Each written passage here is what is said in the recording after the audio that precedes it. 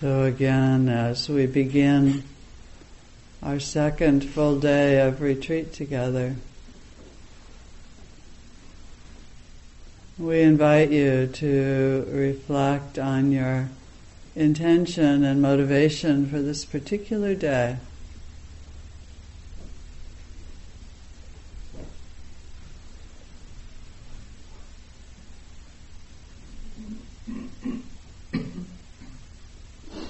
The second full day of a retreat is often the place where we really begin to settle and be more comfortable in the retreat, more comfortable with the routine, and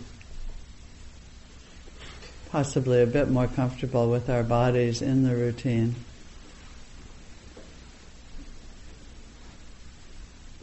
And it's a very good place to begin to examine our experience carefully.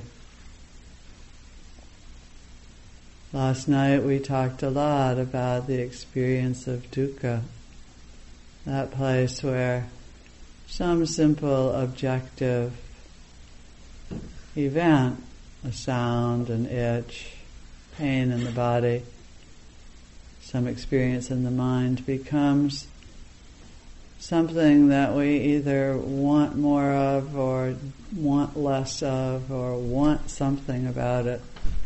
And the dukkha sets in.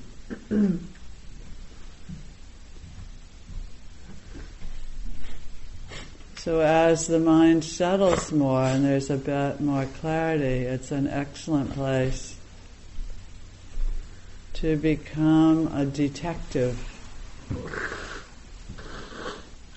and to find out everything that you can find out about both those places where you suffer and the places where you don't. So if as you arrive at this morning, you're pretty happy and settled and glad to be here and you're not suffering, this is great. So get interested in what's happening that I'm not suffering? How come? What are the conditions that give rise to a state of happiness and contentment? If you're cranky and grumpy and wish you were doing something else this Memorial Day weekend, at this point, that's interesting. So what are the conditions that give rise to crankiness and grumpiness? It's just crankiness and grumpiness. And the really good news is that it's impermanent like everything else. But then so is the happy and contented state. So to just notice and learn what you can learn about the suffering, about the dukkha that arises in your life. Notice how you work with it and perhaps where you have things to learn. The skill of presence demands that we know deeply our own experience, that we penetrate our experience with our attention.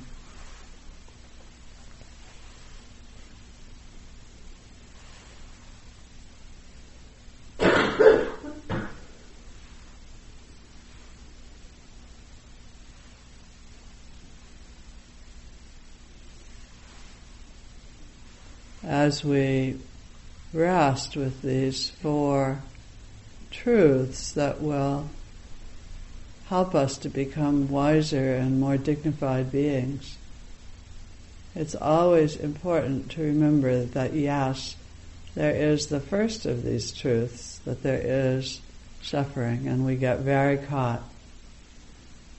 And there is also the third, which is that there is an ending to that suffering. And that's really what the Buddha was teaching.